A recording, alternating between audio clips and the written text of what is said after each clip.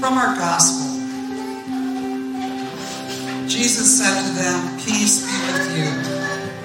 As the Father has sent me, even so I am sending you." And when he had said this, he breathed on them and said to them, "Receive the Holy Spirit." O Lord, move in us this day to receive what you have for us. Guide us, we pray. In Jesus' name, amen. The Holy Spirit, that's a big topic. To tell you about the Holy Spirit is to tell you about the wind. So powerful, yet so beautiful when it bends branches, rustles leaves, and sets in motion ships at sail. The Holy Spirit of God, who brooded over darkness and chaos before creation, and with God and Jesus blew earth, the planets in their courses, and us into being. The Holy Spirit, in a way, is like the wind, gentle as a soft breeze against our skin, like God whispering to us, "He is here, He is near," yet powerful enough to birth a universe. Who is this Holy Spirit? The Holy Spirit, the Spirit of holiness, is an eternally living member of the Trinity. In the Trinity, the Godhead, there's the Father, the Son, and the Holy Spirit. God the Father, Lord of all creation. Jesus, his Son, conqueror of sin and death, healer and disease. Healer of disease. The Holy Spirit, comforter and counselor, helping us become like Jesus. The Holy Spirit has been called the Spirit of God, Spirit of Jesus, Spirit of life and holiness and glory. The holiness and purity of the Spirit is so sacred and so beautiful that we dare not speak against it. In fact, did you know that if you blaspheme the Holy Spirit, you commit an unforgivable sin? As Matthew cautions us, every kind of sin and slander can be forgiven, but blasphemy against the Spirit will not be forgiven. Anyone who speaks a word against the Son of Man will be forgiven. But anyone who speaks against the Holy Spirit will not be forgiven, either in this age or in the age to come. I always wondered about this passage. What is it about the Spirit that we cannot blaspheme? What is the essence of the Spirit? Well, I do know Jesus came to earth to tangle with the darkness of the world and to defeat death itself, and defeat it he did. He can handle having people speak against him. The Holy Spirit of the Trinity is different. The Spirit's nature is one of beauty and generosity. The Spirit's generous nature caused Jesus and Paul and other New Testament writers to use names for the Spirit that bespeak selfless generosity. Names like giver, helper, comforter, advocate, guide, and revealer. The Spirit's goal isn't to tangle with darkness like Jesus. It's to breathe new life into us, to unfurl that image at the beginning, so that we can establish Jesus' kingdom of light here on earth, doing God's will on earth as it is in heaven. The nature of the Spirit is always thoughtful about how he can help, guide, and build us up to create God's kingdom here. The Spirit selflessly points us to Jesus, and Jesus selflessly points us to God. All this selflessness sounds beautiful to me. In fact, sounds like beauty itself. Through the Spirit, Jesus' beauty flows into us, enabling us to emanate the fragrance of love, joy, peace, patience, kindness, goodness, self-control, gentleness, and faithfulness. Imagine that beauty coming out of you. I suppose the big question is, do we want the beauty of the Holy Spirit to flow in and out of us? On the one hand, that we would say yes. But on the other hand, it's like, I don't know, maybe, I don't know. Do we want to be the temple's dwelling place, the Spirit's dwelling place, the temple of the Holy Spirit? Mary did. The beautiful Spirit of God came into Mary not only to conceive him, but to shape Jesus' character and empower his miracles. Imagine saying yes and experiencing the truth of what Paul wrote to the Romans. The Spirit of God, who raised Jesus from the dead, lives in you. In you. In you. Good news. With baptism, this Holy Spirit of grace, of goodness, of love, flows into each of us. Jesus, ever honoring our free will to accept or reject him, made a point of asking each of his disciples to receive this gift. From our gospel, we heard that he said, "Peace be with you. Receive the Holy Spirit." When he said, "Peace be with you," the second time, it wasn't to settle them down from being startled that their dead teacher had just walked through a wall and appeared to them. No, the second time, he wanted them to really hear, "Peace, peace, peace be with you." Since he knew that this peace could only come through the promised Holy Spirit, he blew on them the Spirit of the living God and bid them receive. This is where the invitation is, because receive in the Greek has the implication of volition, of actively, aggressively laying hold of what is on offer. It has an invitation. Actively lay hold of it. Mary didn't allow doubts or fear of the future have the last word, did she? When Mary learned that the Holy Spirit would come upon her so that she could conceive the Son of God within her, she made a commitment move and actively lay hold of what was offered. She said, "Be it unto me according to your will, according to your word."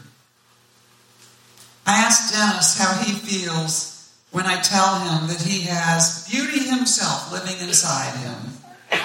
He said, "It makes me feel like there's orderliness inside me.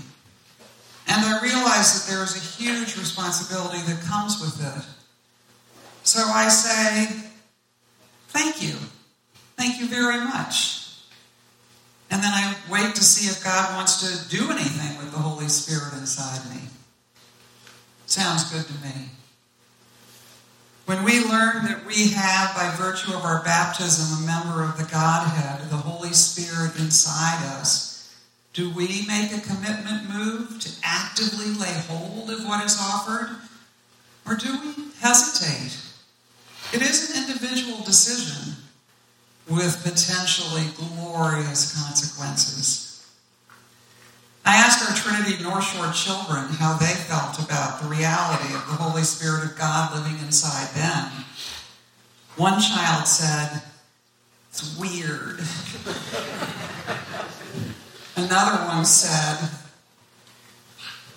"It's like being a watermelon, and then there's a watermelon inside you."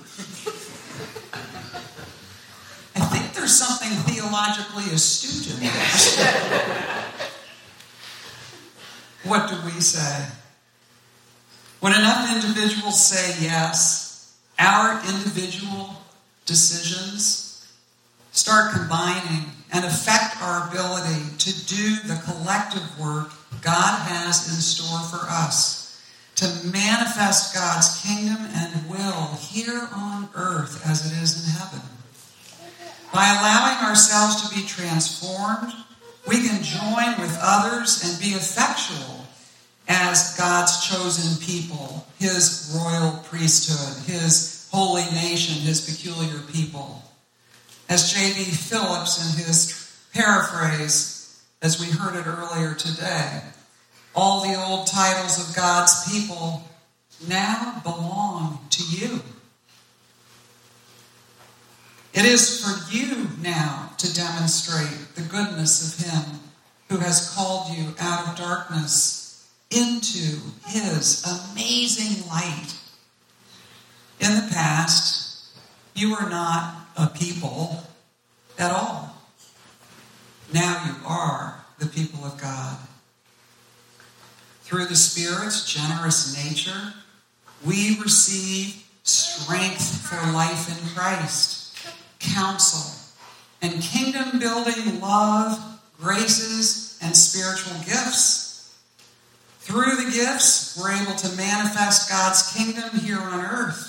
Doing his will on earth as it is in heaven becomes our greatest joy. Does establishing the Father's kingdom on earth as it is in heaven excite us, propel us to lay hold of the gifts of the Holy Spirit inside us? Do we want this? Knowing what we want is pretty key. As Luke Reddington wrote in his poem, The Keys of the Kingdom, desire is the coin of God's kingdom. Would you like to learn how this beautiful Spirit has gifted you specifically? Next week, I'll be talking about the spiritual gifts and how each of us can discern which ones we have and how to fly the plane, if you will. For now, this week, though, let's think about what we really want. We've been hearing a lot this past year about access to the internet so kids could do virtual school, access for voting, access to our loved ones in nursing homes. We seem to get it that access is very important. The good news is that no matter what our varieties of background, education, income, ethnicity, we all have access to this one Spirit. As Paul put it, we are no longer then, when we join with others in saying yes, we're no longer strangers and aliens, rather fellow citizens with the saints and members of the household of God. It feels providential to me that the name of our church is Trinity. Each member of the Trinity, the Father, the Son, and the Holy Spirit, are distinct persons, if you will, and yet are one. We are distinct persons, yet we have an invitation through the Spirit to be one body of Christ, building blocks of a kingdom. Today has been just a brief introduction to the person and nature of the Spirit, who is beautiful and around us and inside us. Next week, we'll begin to unwrap the specific gifts of the Spirit, and we'll learn how we, indwelt and guided by the Spirit, can help build God's kingdom here on earth. In closing, let's ask the wind of the Spirit to stir in us and around us. Let's pray.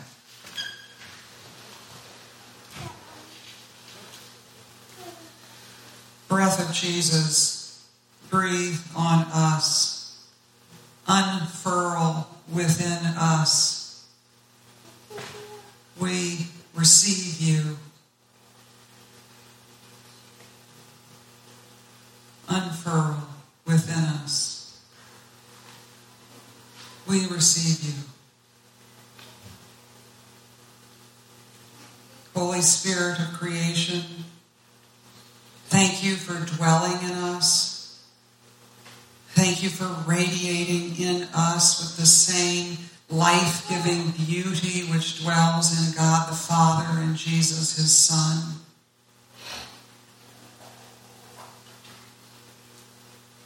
Help us to contemplate your beauty by thinking on these things, whatever is true, noble and honest. Whatever is just and holy. Whatever is pure, lovely, and beautiful, admirable, excellent, and praiseworthy.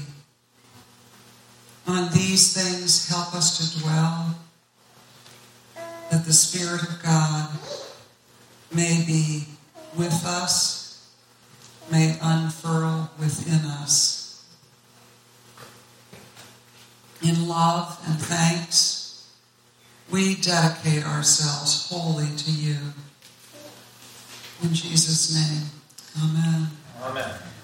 Let's return now to our service bulletins that are on our phones, or maybe we printed them. And let's pray together a prayer of self-dedication, using the words of early 20th century Anglican priest and Archbishop of Canterbury, William Temple. I'll give you a minute to pull it up. Let's pray together. Almighty and eternal God, so draw our hearts to you, so guide our minds, so fill our imaginations, so control our wills, that we may be wholly yours, utterly dedicated to you, and then use us, we pray, as you will, and always to your glory and the welfare